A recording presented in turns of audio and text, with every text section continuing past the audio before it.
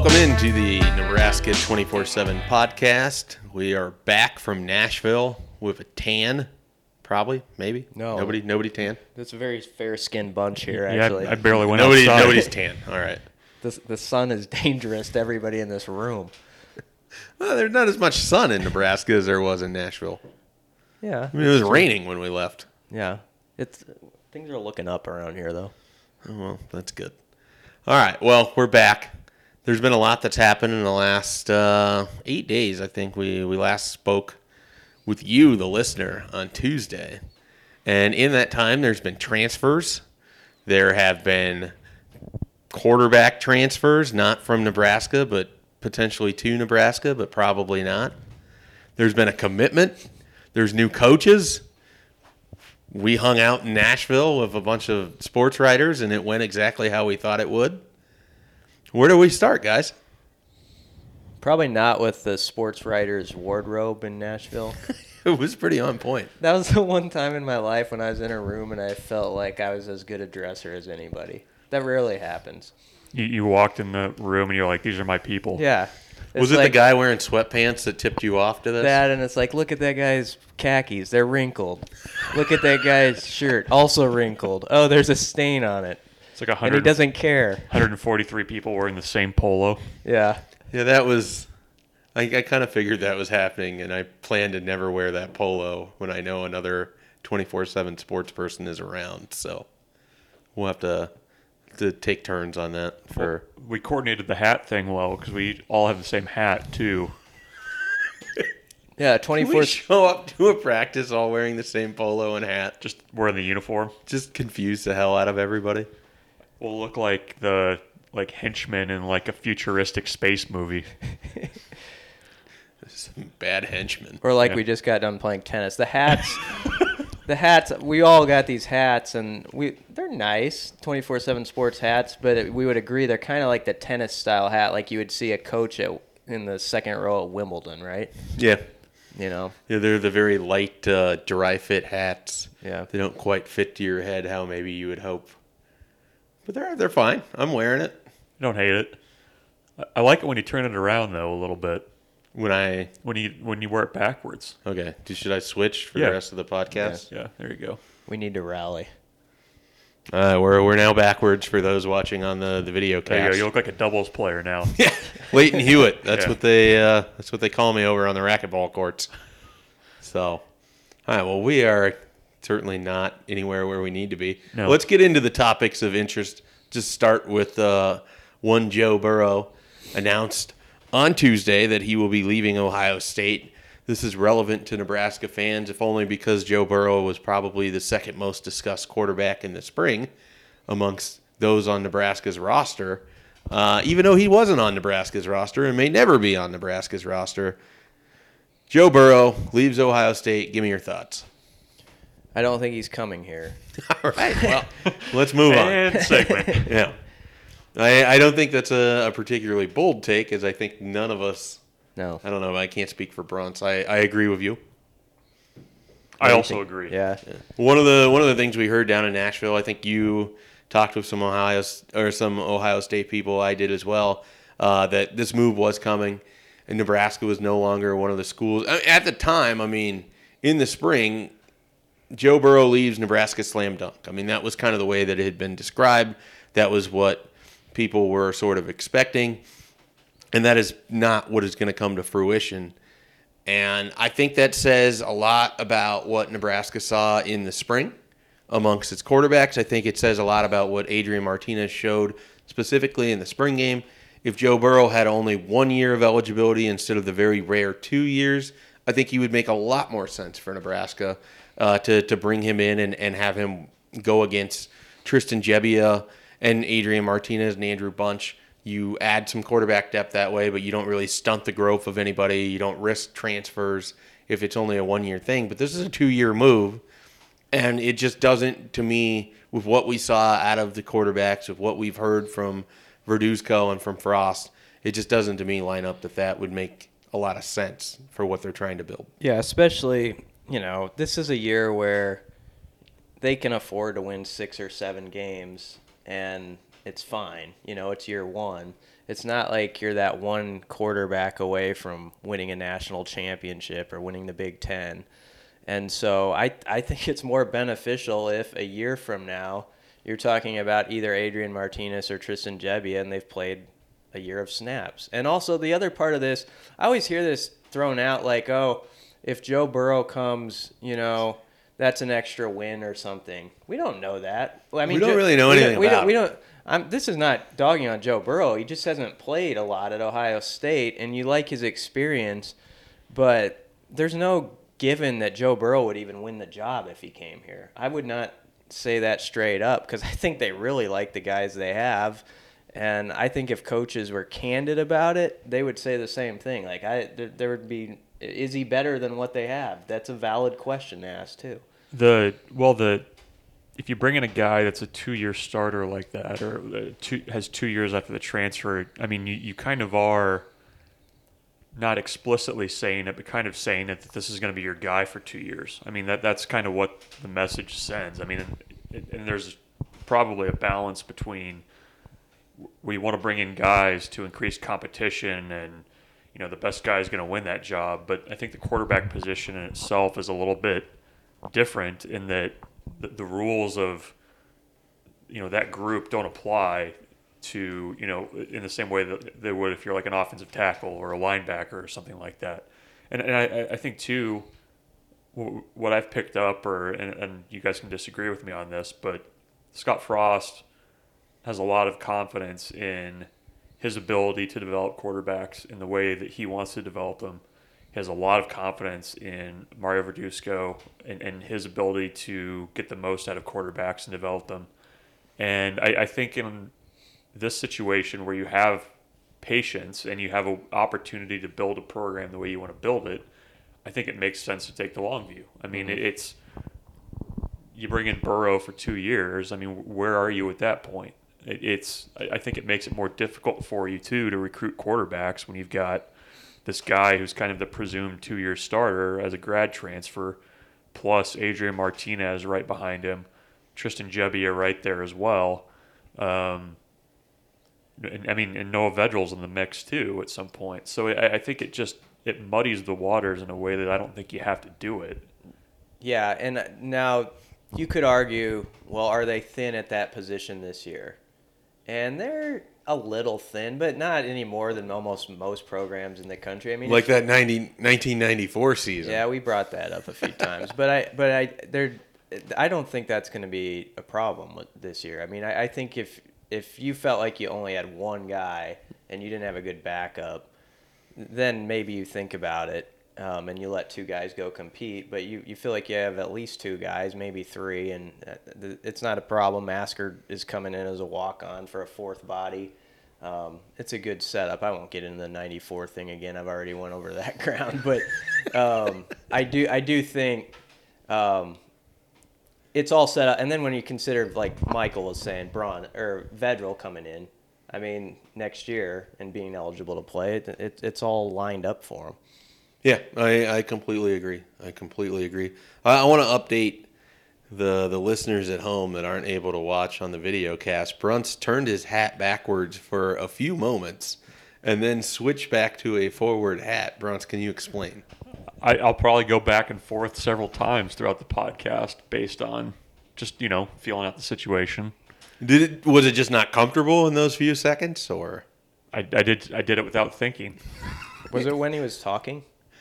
So before he spoke, he turned it. He talked, and then you were talking, and I had looked at him, and I made the note that I was going to bring this up. Looked at you as you were talking, looked back, and it was forward again. I don't think I'd ever noticed it before, but now I'm going to count how that many was times a sign to me, don't go back into the 94 quarterback situation. That was like a nonverbal cue.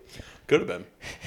It certainly could have been. Well, I flipped it, and then I also did the throat slash gesture when he started to go down that road. Doesn't that just mean you've had it up to here? Isn't that what around here, that's what we know the throat slash to be? Yes. So, all right, let's jump from Joe Burrow to Ben Miles.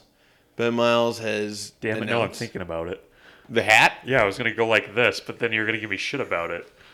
Sorry. I didn't know that it was like a nervous tick for you. It is. Sorry. Ben Miles has announced his transfer from Nebraska. Not a big surprise. I think that Ben Miles is going to be a good player, a good fullback where he goes. The offense was not going to do him any favors here in Lincoln. Not sure there's a ton more beyond that, but do you guys have any thoughts on the Ben Miles departure? Do you think that he could have stayed a year to see how he could have been used? Or... No, I mean, I think the coaches were pretty upfront with him and his situation that it's just not a fit, and that's not because you're not skilled, and sometimes just schemes don't match up with the guy. And I feel bad for the player in this situation. These are the examples where I wish a guy could transfer and to get a free transfer and yeah. play right away. Agree. Like I really do. Agree. Like you should be able to look at a situation like that, use common sense, and say this is completely because this kid just doesn't fit at all with what they're doing. But let him play.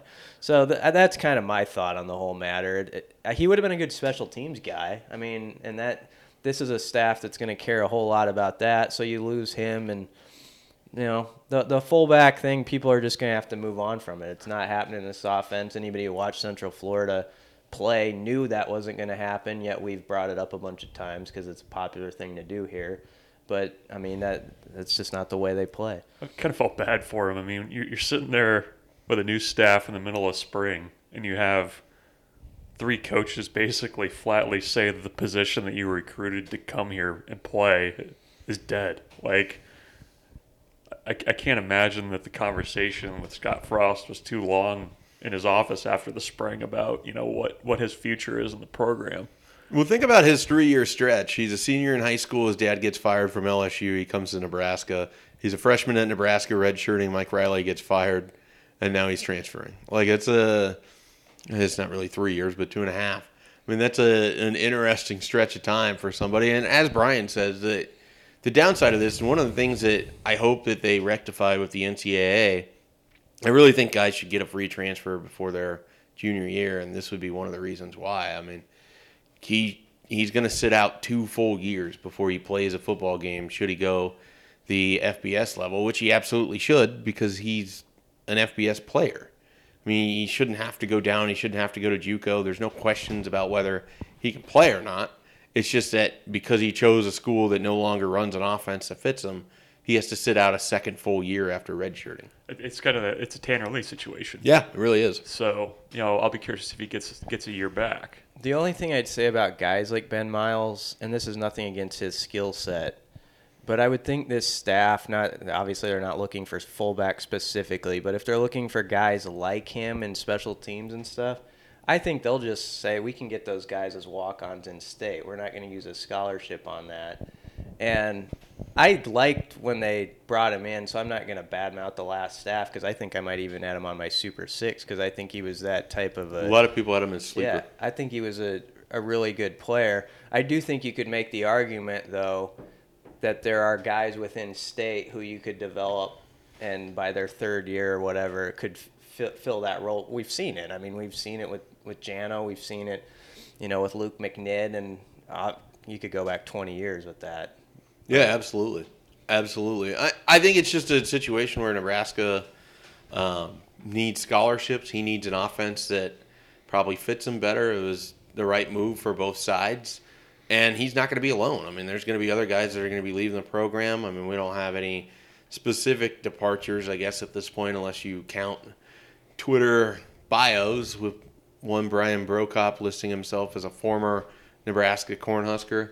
I don't know what that means for his football career, if he's looking to go somewhere else, if he's just being funny online. I mean, it hasn't been verified that he's off the roster at this point. I think that there's other people likely to leave the program here in between the rest of this spring and the start of fall camp and the end of July. So there's going to be more attrition. There's already been a few people. I kind of guess that the number would be right around 8. That's kind of where I'm leaving it at now. My Twitter bio, by the way, I changed a line at the end of it last week. I don't know if you noticed it. I haven't. I said, yep, that sweet 04 Corolla is mine. So if there was any doubt out there that I was switching cars before the winter, I'm not. So that clears that up. The stats department can confirm that change. It's there. Wow. Stats department See, working that's quick today. Twitter bios they tell a lot. Bruns, do you have anything in your Twitter bio that's exciting? No, I don't. It was. I realized that I probably need to change my photo at some point because it's getting a little old. Yeah. And going back to the sports writer So hullabaloo get together thing last week in Nashville, it was kind of jarring to see some people in person who you only see on Twitter because they might be using photos that were a little old. That's all. And then I did some self-reflection and realized that I might be the same. Mine's relatively fresh. It's from February. it's sort of like a blind date situation where someone looks a certain way and Exactly. a little false advertising by Bruns. He's using his hoofbeat. Nobody knew who he was in His Nashville. hoofbeat column picture from his Miller North days. No, that you would know if it was that because the frosted tips would be a dead giveaway. What was the photo that you used for press passes in the past that was from like a golf course for your PGA thing? For a while was using my Daily Nebraskan column picture on my NSAA pass, which I believe is approaching 14 years of age now. Yeah, I'm using my NSAA one is a photo from 2009, so I'm in that territory too. Yeah. If you send in requests for me, if anything, you should send in the old DN picture. There's a DN drawing. People can try to look it up. I don't know what they'll have to search to find it, but they drew like cartoon pictures of us for our Yeah, column. we've actually discussed on this show. I found the one. Yeah. Can I send that one? No. I think that's what the drawing is based off of, though. Maybe it Yeah. looks like it might be, but they made my neck exceptionally long. But I think you should send that one. It's a wide collar you got on there. No, it was a different time. I think it's a very fashionable collar at the time, back in. Is that Massimo? Yeah, you're right. It is. I was trying to think of the brand it was, just as you were. It was Massimo. Yeah, there's the picture. Nice. This Yeah. is too bad we don't have. Yeah. Video of This that. made great radio. I'll Yeah. post it in the thread Okay. so people can see the photo and judge for themselves. So we covered Miles. We covered Burrow. Anything else we need to get at here? Mentioned Bro Cop. Little bro cop. Nebraska got a commitment. Oh, They yeah. added their second running back in the class in Ramir Johnson from New Jersey. Committed on Saturday. He actually committed before that, but he announced it on Saturday. And it's a good get for Nebraska. This is a guy that I think when you extrapolate and look at Nebraska's, or extrapolate's not the right word, when you project and you look at Nebraska's offense, this isn't a guy that's going to get 18 to 20 touches a game. But what he's going to get is the 10 to 12 touches that could really change things. I mean, this is a guy that I think with his speed and his ability to get him on the edge, and he can go through the tackles too. He's got home run potential. You're going to use him a lot in the run pass option sets.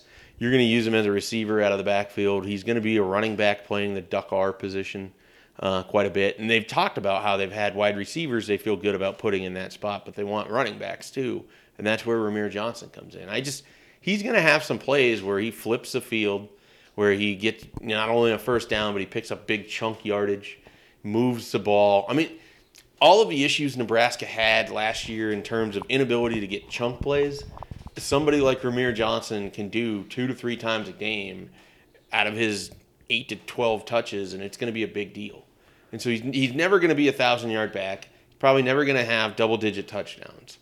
But he's going to have an impact in games because of how he can be used.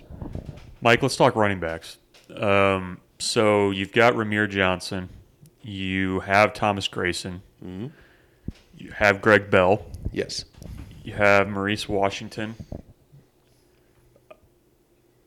Have you been surprised at how quickly Nebraska's been able to reshape things in that room? Because, I mean, it's been 6 months, 5 months, and that room looks a heck of a lot different than it did at the end of the last season. Yeah, I think the easiest thing to do here is to point at the 2 head coaches and the value system that they put on running back. You point at what Mike Riley did at the end of his tenure at Oregon State and here at Nebraska. They didn't assign much value to running back. It wasn't a valuable position to them in the same way that quarterback, receiver, even offensive line. I mean, you look at how they recruited those versus how they recruited running back. You look at Reggie Davis versus Ryan Held in terms of how they go about recruiting. It's night and day, and that's not even trying to be disparaging to anybody. But Oregon's success, UCF's success, started with having deep, versatile running backs that you get in and off the field in different situations. So it's not a surprise to me at all that that was an area that had to be overhauled. I mean, Nebraska used to be very good and very deep at running back, and then hit kind of a stretch here in recent years where it was neither. And maybe the injury to Trey Bryant changed that a little bit, because he looked like he could have been on his way to having the best season of a running back for the Mike Riley tenure at least. But I felt like they had to overhaul that room. They've certainly done that, and I don't think they're done yet either. I think they're going to take another running back in this class that'll give them 3. Because I think there's enough difference between if they go get somebody that's more of a durable, you're going to give him the ball, or he's going to get, 15 to 18 touches. Thomas Grayson's different than Ramir Johnson. I mean, I think they've just figured out that they have to have all of those sort of pieces for the ingredients of their running back room. And they didn't have that with what they inherited. Did we talk about this on the podcast, or was it somewhere in Nashville where we were talking about just Nebraska's running back room is going to look really similar to Oregon, where it was like you're going to get to the end of a game, we talked about this on the podcast, right? Where it's like you're going to look at touches, you're going to look at yardage, and nobody's going to have numbers that blow you away, but the total is going to stand out. And there's going to be as an opposing media member is going to look at that stat list and see like 3 names, or you're like, oh, who the hell is this guy? And he's got 12 touches for 70-some yards. That should be the goal of like any great program. I mean, if you think about Alabama football, you'll know a few of their top guys who are going to be first-round draft picks every year. But they have guys who are getting drafted that I don't honestly know their names. And I watch a lot of college football because they build up so much depth at all these spots that guys almost become anonymous. Mm-hmm. And I think if you're a great program, that's what you are basically. You've got maybe 1 or 2 headliners, but everybody just kind of fits into the machine and is a cog, and you just keep throwing them at people, and you're fresher than the other guy, and that's what you're looking for. Yeah, I mean, those really good Oregon teams, we think of Royce Freeman now, and you think of Jonathan Stewart. In between those two, there's a lot of very good running backs, but they were, the Tony Michael James or they're guys that were just part of as Brian said, they were cogs in the machine.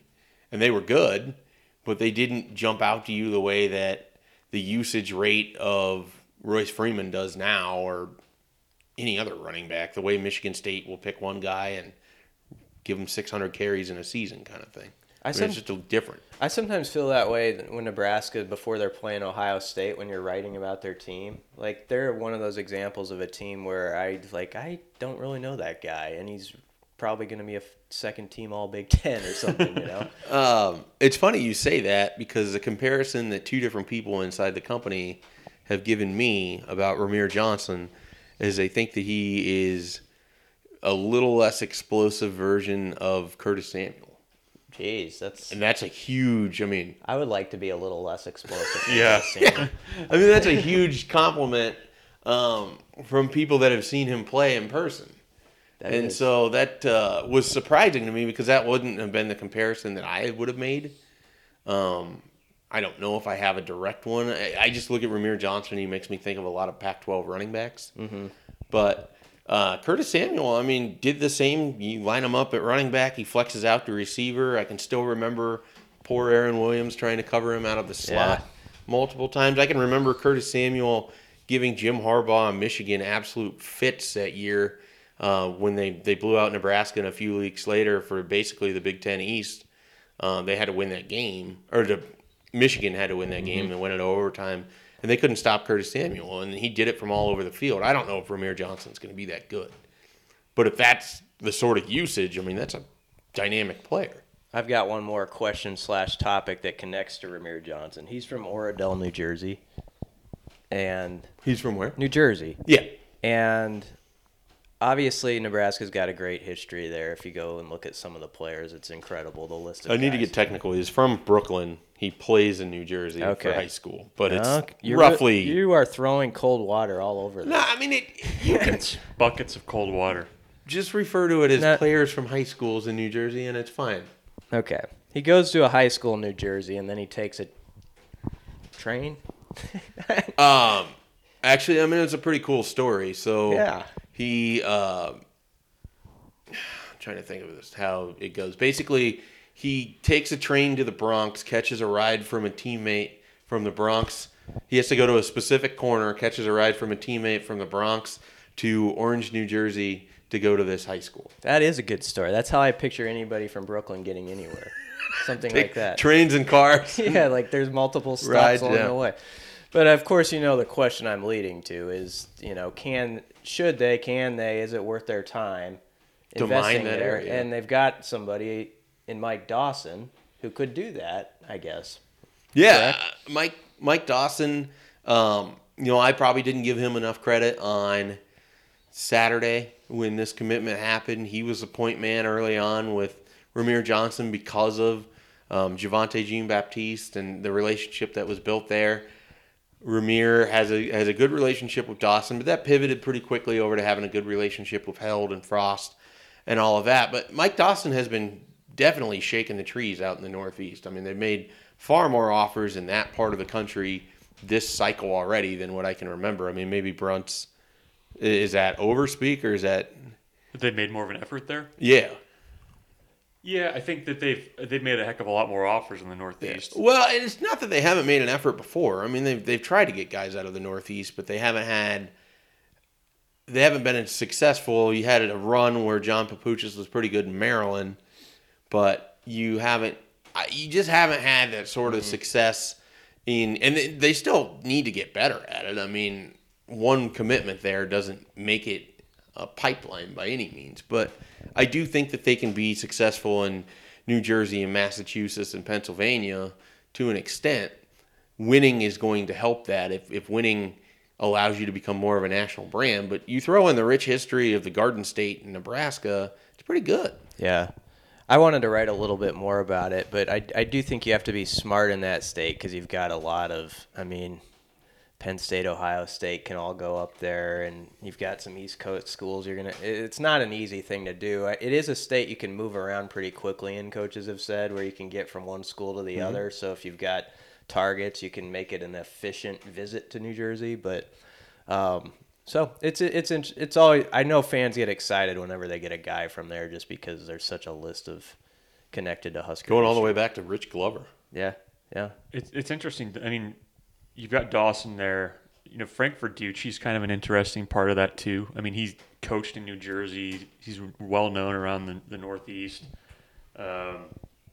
Just his connections too, I think will help them identify guys that, everybody's going to recruit. The Javante Jean-Baptiste, who is, Except everybody wasn't recruiting. right. But that's the thing. That level of recruit, though, we're like When Penn they State- get identified as that. Right. But, if there's a guy that's, a 2020 kid that's, going to blow up, I mean, those types of connections help you to get a foot in where you're in a Javante Jean-Baptiste situation a little bit. So, I mean, they have the opportunity there. They're never going to pull 5 guys a year out of there, but I think you can find some pretty darn good athletes. We also shouldn't discount the fact that for a couple years you had Greg Austin, Eric Shenander, and Mike Dawson all in Philadelphia. And they know that area. I mean, Philly has never been an area where Nebraska that I can recall has pulled players. I don't know if I could name you one former Philadelphia I can't think starter for Nebraska, but there's a lot of talent in that area, and it helps that you have these coaches a little bit synonymous with the Eagles. They know that area. They're going to have some connections there. I'm curious if they can, because they've offered 5 to 7 guys out of that region alone, or not region, but that city. Maybe they can cash in on that a little bit. Maybe not. Jarrell Pippins, he was a Philadelphia guy. Was he? Yeah. Maybe my favorite Husker as a kid was from New Jersey, so that's why I'm probably so fascinated with this. Who was that? Baron Miles. Gotcha. Yeah. Big Baron Miles fan. I think there's a lot of people my age who, like, if there's a Is guy. it because of his like punt blocking? Yeah, that was Yeah, a that's big, what he was- That was a big part of it. He was well. I mean, go watch like the '95 Orange Bowl, and Nebraska doesn't win that game if they don't have a corner like with the guts of Baron Miles out there 1-on-1. But yeah, I think what started it was that block punt. He blocked a punt on a Thursday night game against Oklahoma State where he just swallowed it for a touchdown, and it really captured the imaginations of 12-year-olds across the state who were doing it in the backyard the next day. I mean, I think what you're describing is why a lot of people also remember very fondly Terrell Farley for all of his plays of similar nature. Felt like that guy scored a touchdown a game somehow as a defensive player. That's your walk down memory lane. Yeah. Well, we don't have to go down memory lane, but we can go back to Nashville where one Michael Bruntz caught up with Director of Scouting Barton Simmons, who spoke about Scott Frost and sort of his thoughts on Frost heading back to Nebraska to take over the program. We're joined by 24/7 Sports Director of Scouting Barton Simmons. I believe you were our second guest on the podcast. It only took 93 episodes to get here, but here we are. Thanks for joining us. We're talking earlier about kind of Scott Frost and the excitement around the program right now. You're, unabashedly on the Frost train. Just, I guess, generally why? What kind of has you excited with that fit for Frost in Nebraska? I'm loud and proud on the Scott Frost train, and I've been sort of yelling it. And I don't know. I think there's a lot of reasons why I've had this real confidence in him. I think he's an incredibly authentic person. Like I'll be honest, I'm as impressed with Scott Frost in the things that he says and the way he approaches his job as I am with sort of what we've seen on the field. I think that kids are getting more savvy. I think kids see through inauthenticity. They see authenticity, and I think Scott Frost is, he sort of practices what he preaches. He is what he is. I think he's got a great approach to coaching, a great approach to understanding how to build something, and my coach in college always said, take the don't take the easy way, take the hard way, and it's the better way. And I think Scott Frost kind of gets that. So that just sort of who he is as a person is what really has me optimistic about what he's going to bring to Nebraska, and has me, when he talks about bringing in the walk-on program back. Like, I'm not from Nebraska. I've never even been to Lincoln, Nebraska, but I understand what that means to that program and what it has meant to that program. I think, he's just a guy that for lack of a better word and using a cliche phrase, he gets it. And he also gets that when you look at what Dabo Swinney's doing right now at Clemson, and you look at what Nick Saban's doing at Alabama, and you sort of you appreciate Dabo's willingness to do it his way.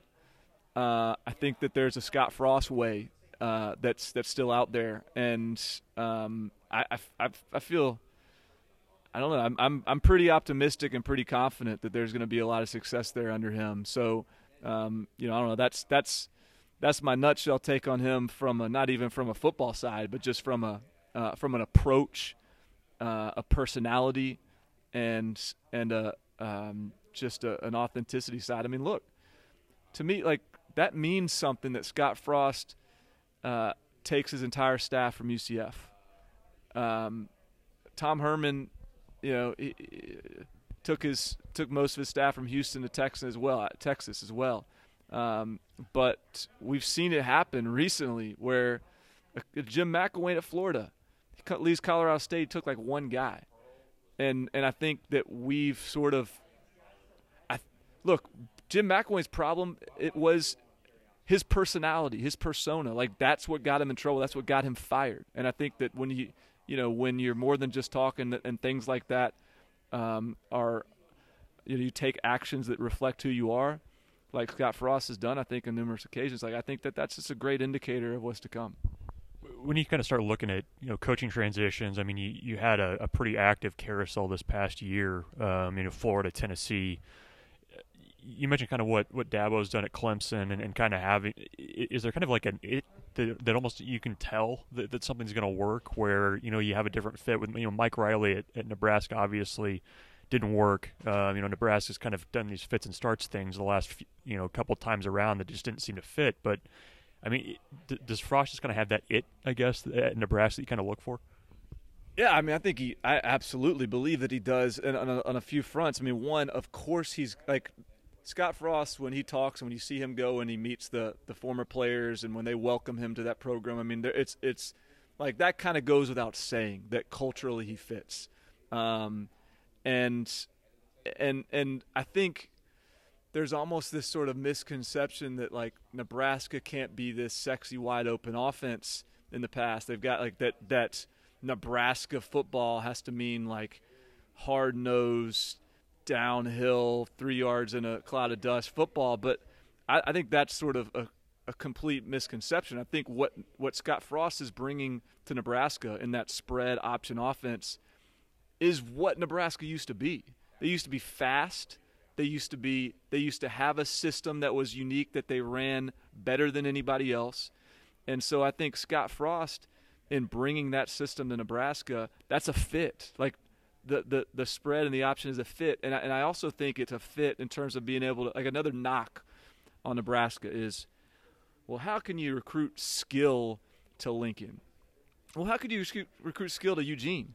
Like, you can find skill, you can find speed, and you can find speed where other people don't. And so, there's to me like the cultural fit again is goes without saying. But I think that in a lot of ways, people, the speed aspect of that offense and the sort of necessity of bringing guys in that can get loose in space, like that's something you can find. What Nebraska has and what the Midwest has and what Nebraska appeals to is some homegrown physical guys that can kind of deliver that brand as well. So I think that it's a great fit, and I think that offense along with that culture, along with that personality, works.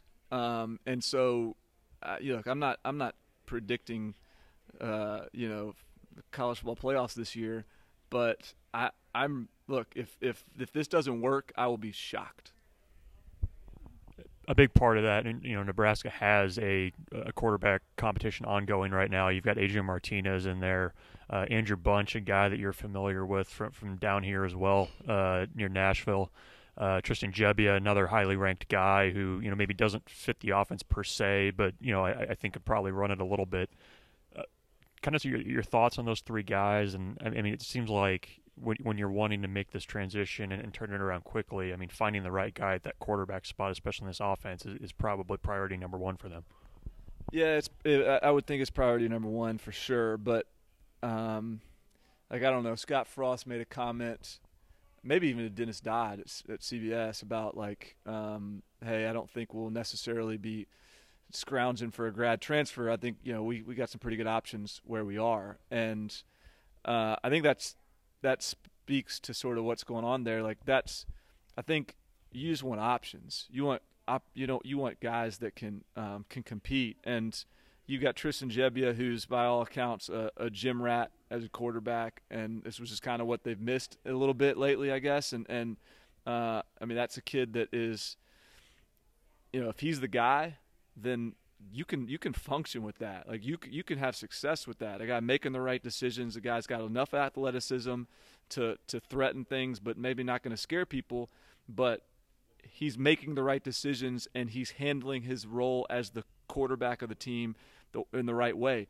Then you have Adrian Martinez, who is that athlete, who showed that athleticism in the spring game, who is probably the future at the position, and then Andrew Bunch, a former walk-on, who's found the hard way to Nebraska, who is that's exactly what Nebraska needs. Like they need these gritty guys who have been through a lot and are going to keep on grinding and fighting. And so that's a great quarterback room. I mean, yeah, there's Ohio State's quarterback room's better from a talent perspective. But if you're Nebraska in year one, desperately searching for a quarterback, that's a great quarterback room to inherit and to recruit, because they got Martinez. But I mean, I think you feel good about that and have some confidence in what those guys can bring to you. Because look, I don't think those guys are going to win the Heisman, any of them, but I think all those guys are suddenly capable. And if you got 2, maybe 3 capable guys in year one, I think that's as much as you can ask for. Kind of pivoting a little bit to recruiting, they've in a very short amount of time polished off a top 25 class. They had a lot of ground to make up after taking over in December and kind of going back and forth with UCF during the Peach Bowl. But what does the kind of the picture, I guess, look like recruiting wise for Nebraska in 2019 and beyond? I mean, is that a program that you could see, top 15, top 25 class? I mean, what's kind of your opinion from an outsider's perspective on what Nebraska could do? I think that's a great question. I don't know the answer to that. That's sort of the cop out. I really don't. I think it could look like a lot of different things. I think it could look like Nebraska recruiting at sort of a Michigan State level, where they're never a top 10, top 5 type of class, but they're bringing in the right guys and they develop walk-ons and they have the right culture in place and all those sort of things. Because look, there is a little bit of an unknown in terms of the staff and their ability to recruit sort of big game hunt, because they did all come from UCF, and there's not a lot of sort of pedigree there on the recruiting trail. But I think that that's possible, that they suddenly start emerging as a top 10, top 5 program. Look, the more likely to me scenario is probably the Michigan State scenario, because I think typically in most of these cases you see it quickly if a team's going to be landing 5 stars. But again, that's not to say that that's a bad thing. Like that's not necessarily the lesser of the 2 options. I think what's great about this staff is they've got first of all, look, Mike Riley developed some roots into California. They can continue to lean on those. They've got a familiarity out there, and out there has a familiarity with them, because Scott Frost is just a couple years removed from Oregon. They've obviously got great ties that have been built in the state of Florida. Those are 2, bi-coastal pipelines that they can lean on, particularly to get skill and to get speed. But I think at the same time, they're going to need to continue to outwork people in the Midwest and more in that sort of closer to home, that radius around Lincoln. So there's a lot of reasons why this can work, but I'm not necessarily confident in sort of what it's going to look like, and I'm not necessarily going to predict top 10, top 5, top 15 classes. I don't know. I think it could. I think it could. I could see that panning out in that way, but I think in some ways it's almost more realistic for me to expect that this is going to be a program that evaluates differently and evaluates character and personality, and sometimes those evaluations don't always align with the rankings. And so again, that's not a bad thing. It'll be fun to watch. One last one for you. You mentioned a couple of days ago, I think I saw that you said that you thought the turnaround at Nebraska could be a little bit faster than maybe what outsiders or even what you thought initially it would be there. You kind of mentioned some of the skill players on offense that you're pretty high on. Yeah. What is there on Nebraska's roster right now that maybe kind of has you excited about the potential early on for that staff? Well, I think it's we talked about the quarterbacks. I mean, that's a pretty big piece of the puzzle. Look, we shouldn't overreact to a spring game. So let's not say it's fallen into place, but let's say that it looks like that piece might fit. And if that piece is there, if that's not going to be a governor on that offense, but it's an accelerator on that offense, then okay, now maybe you can activate a J.D. Spielman in that system. Maybe you can activate what's my guy's name from Bishop Gorman? Tyjon Lindsey in that system. Like, those are guys that are phenomenal fits to put in space. You've got a great outside receiver threat as well that you can lean on. You've got a JUCO running back coming in that's a talented kid. I just think I really like Lincoln Riley. To me, is the best offensive mind in college football right now. But I think Scott Frost is a pretty prominent guy in his own right on that front, and I think he's going to be able to do some things and give his guys an opportunity that's going to be, I think, really exciting. And so, look, that's not even mentioning defense, and defense has got to handle their side of the business. I think everyone wants to talk about the offense, but it boils down to my sort of confidence in Scott Frost. I just think he's going to have this team ready to exceed expectations, and I don't know what that looks like on a win-loss record, but I think it's going to be. I think Nebraska has a chance to be the type of team that has a chance to beat everyone on their schedule, and everyone on their schedule better buckle up when they're playing them. So it'll be fascinating, and I think it'll be fun. All right, Barton Simmons, thanks for the time and a little bit of off-season catnip for Nebraska fans there. Bruce, you have any additional thoughts after that conversation with Barton? It's interesting, Barton obviously a big fan of Scott Frost, and you could hear that. And that's when he kind of talks about kind of having that it factor. I think that sometimes helps you when you're trying to turn a program around, and the national view of Nebraska, I think sometimes, and not just from our company, not saying that Barton was this way, but it hasn't really been particularly positive when you look out 4 or 5 years. So to hear that, I was I think it's safe to say that Barton is firmly aboard the Scott Frost train. Yeah, it feels like everybody, when we were in Nashville and everywhere else that kind of follows college football, there's a curiosity about Husker football that there just hasn't been in a long time. And it's not a certainty by any means that they're going to get it done. But I do think there's kind of this belief even outside the state that because of his track record, he's going to have success. It's just a matter of what level of success is that. Is that stop at Big Ten West, or, does it go all the way to the top? Yeah, well, it helps that you're talking about a guy that has always had success. Like that's kind of the thing. Whether he was an assistant coach as an offensive coordinator, his quarterback won the Heisman. When he was a head coach in the second year, they won a fake national championship that's going to be debated for multiple years. I mean, it's always been successful. Bruns has changed his hat now where the bill is pointed to the side. I don't know if that was intentional. I don't know if it's a nervous tick.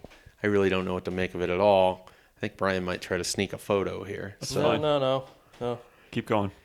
But I just think that's where that national curiosity sort of comes from, is this guy just is successful at everything he does, so why wouldn't he be successful at Nebraska? I mean, it's sort of the viewpoint of it. And then that gets into what is successful at Nebraska in 2018, and then have that all back and forth. But I think it's a good sign. I mean, I think it's a good sign. You had so many people when it was Mike Riley as a head coach that were writing about how they just didn't think he would get it done, and it turns out he didn't in the 3 years that he was here. And now you have a bunch of people that are very curious to see how this goes. Yes. Yes? Yes. Thanks. That was a good summation. Pivot again. All right, well, we're going to pivot to Nebraska basketball, where they hired a coach of their own, not the head coach, though. Who did they hire, Bruns? Well, they hired Armand Gates, a former longtime Northwestern assistant and very short amount of time Florida assistant. So walk us through what happened there as best you can, because that has been somewhat – I still haven't figured out quite exactly what happened. Was it as a Rashawn Burno situation? No, I think what happened was you've got this guy who's from Chicago, had success at Northwestern, goes to Florida, gets a improvement in title, gets a raise, and gets there and figures out that the fit just wasn't what he thought it was going to be. Didn't want those shorts? Didn't want those jean shorts? He wasn't comfortable with wearing shorts all the time, which are a requirement of being in Gainesville. So Do you think that's in the contract? I Must don't. wear jorts once a week. I think it's very strongly encouraged, kind of like Hawaiian Shirt Day. So he gets down there, figures out very quickly that this is probably not what he had envisioned it was going to be. And he had connections with Nebraska staff. Tim Miles had interviewed him right when Miles started at Nebraska for an assistant coaching job, and the timing just didn't work out there. He knew Michael Lewis from their time very briefly at Loyola Chicago. Bumped into him a few times on the recruiting trail in April, and kind of, said, "Hey, I'd be interested in talking." So, what you It's smirked? just weird. Yeah, The situation's weird, but it is. And yada yada yada. He gets hired at Nebraska. he's got great credentials. I mean, the time at Northwestern, obviously, being in the Big Ten footprint is good. Being around the coach at Northwestern, whose name Chris Collins. I could not think of it for a second. I mean, I was impressed when that was a name that came out. I haven't always said that about the hires that Tim Miles has chosen to make in recent years. No, I mean, the Chicago ties are huge. He's a Brewster Academy alum, which, has produced Isaac Copeland and Thomas Allen. He's recruited well in the Big Ten footprint. And, I mean, Northwestern, based on academic issues and things that they have to recruit around, he's recruited more nationally, too. And you go back to the Northwestern team that made the NCAA tournament that the Big Ten Network did documentaries on and lauded for years. Armon Gates was a big part of the recruiting effort that brought those guys in. So, he's been around a program that needs to be built and knows what goes into that. And he's also been around a program at Northwestern that took a big step back after they had success. So I think having somebody on staff with that experience at Nebraska now with, coming off a 22-win season and needing to have a good follow-up to that, that experience helps. Do you think that and this is a really probably difficult question to answer, but do you think that his recruiting style does it change the way that Nebraska maybe recruits going forward? Because with Kenya Hunter, I mean, he was kind of your guy at picking off James Palmer and Andrew White and those guys from out east that needed to transfer. I mean, that's where Nebraska's bread and butter has been. I still think Nebraska's going to do that regardless of who it. I mean, you have to. But now think. it wouldn't be as geographically confined to the East Coast. Right. I mean, you go where you have connections. That'll change for sure. But I think Nebraska's always going to be involved in the transfer game.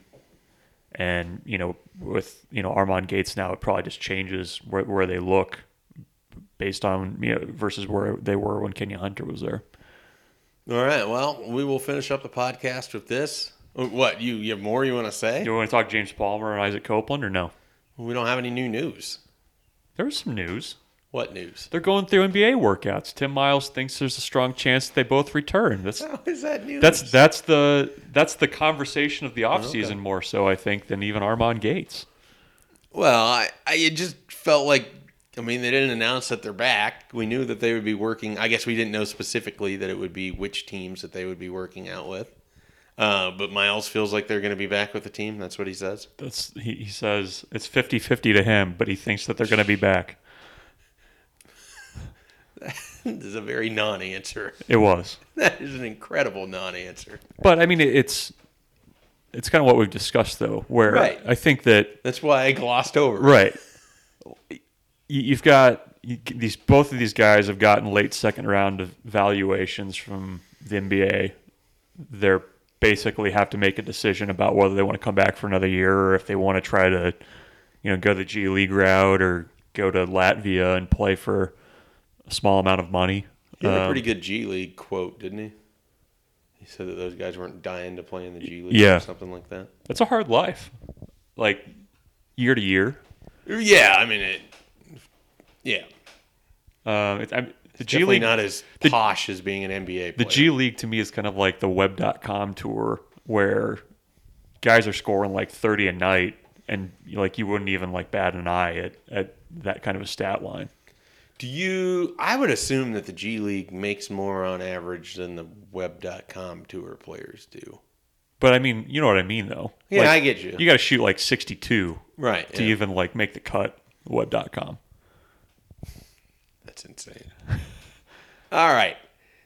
Now we will get to what will be the big finish for the show. Brian? I've got one.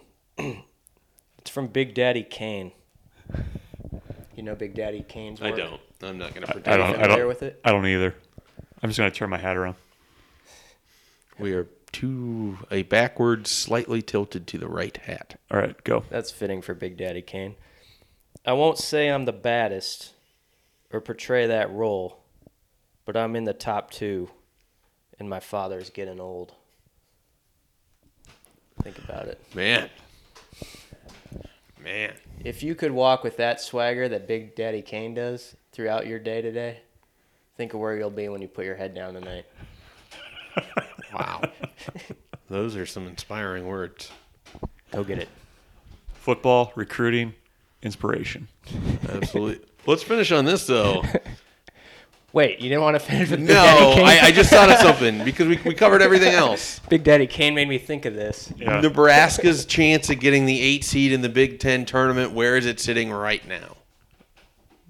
Better than I thought last week. Yeah, they won 2 games. They won 2 games. I feel like there's going to be a little bit of a pile up for that 8th spot. They're going to need some help, but I think they've got a chance to sneak in. They're more of a chance than I thought they did. Yeah. They're actually playing some decent baseball now. I've noticed, though, the loss to Creighton last night didn't help, at least in terms of the in-state discussion, but they have been playing better. They have. They've been hitting. The young guys have been Hellstrom, Hallmark, Henwood, who suddenly has power, who knew, have all been hitting pretty well. So that's a positive sign going into Indiana How baseball. many do they have to win, you think, to get it? I think they probably got to go 4-2 over the last 6 to feel decent. They But go the teams 3. they play are right in front of them, so it works out pretty well, right? But if Nebraska were somehow able to sweep Indiana, who was ranked last week, they would pass them in the Big Ten Conference standings. So Maryland's right there. Michigan State's got a pretty tough road. Rutgers is there. So it's basically those teams competing for 7 and 8. See, that's ending the show on some positivity right there. I look forward to you going back on Twitter and dusting it up about Nebraska baseball. I've spent enough time today on Twitter talking about Nebraska baseball, so I will let that die.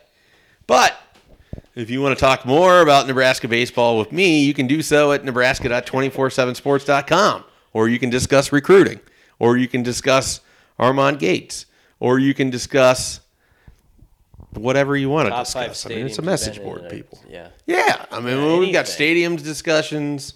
There's been food talk. I mean, all of this, everything you need. You don't have to go to Twitter. You can go to nebraska.247sports.com. Plus, there's great content. We'll have more recruiting here this week. As it goes, Jermaine Johnson, a defensive end from Independence Community College, coming up this Big weekend. Miles Jones story coming. Yeah, Miles Jones story. We got that. Brunts, do you have anything? Yeah, do you? Tons What of about you, stuff. Brunts? Baseball. It's Oh, baseball. Brunts has baseball. We got baseball. And we'll even review the 200 offers that Nebraska sent out in the last 48 hours. Yeah, I think there are over 500 offers between the next 2 classes, so that's fun. Yeah. All right, well, we'll catch you next week with the Nebraska 24/7 podcast.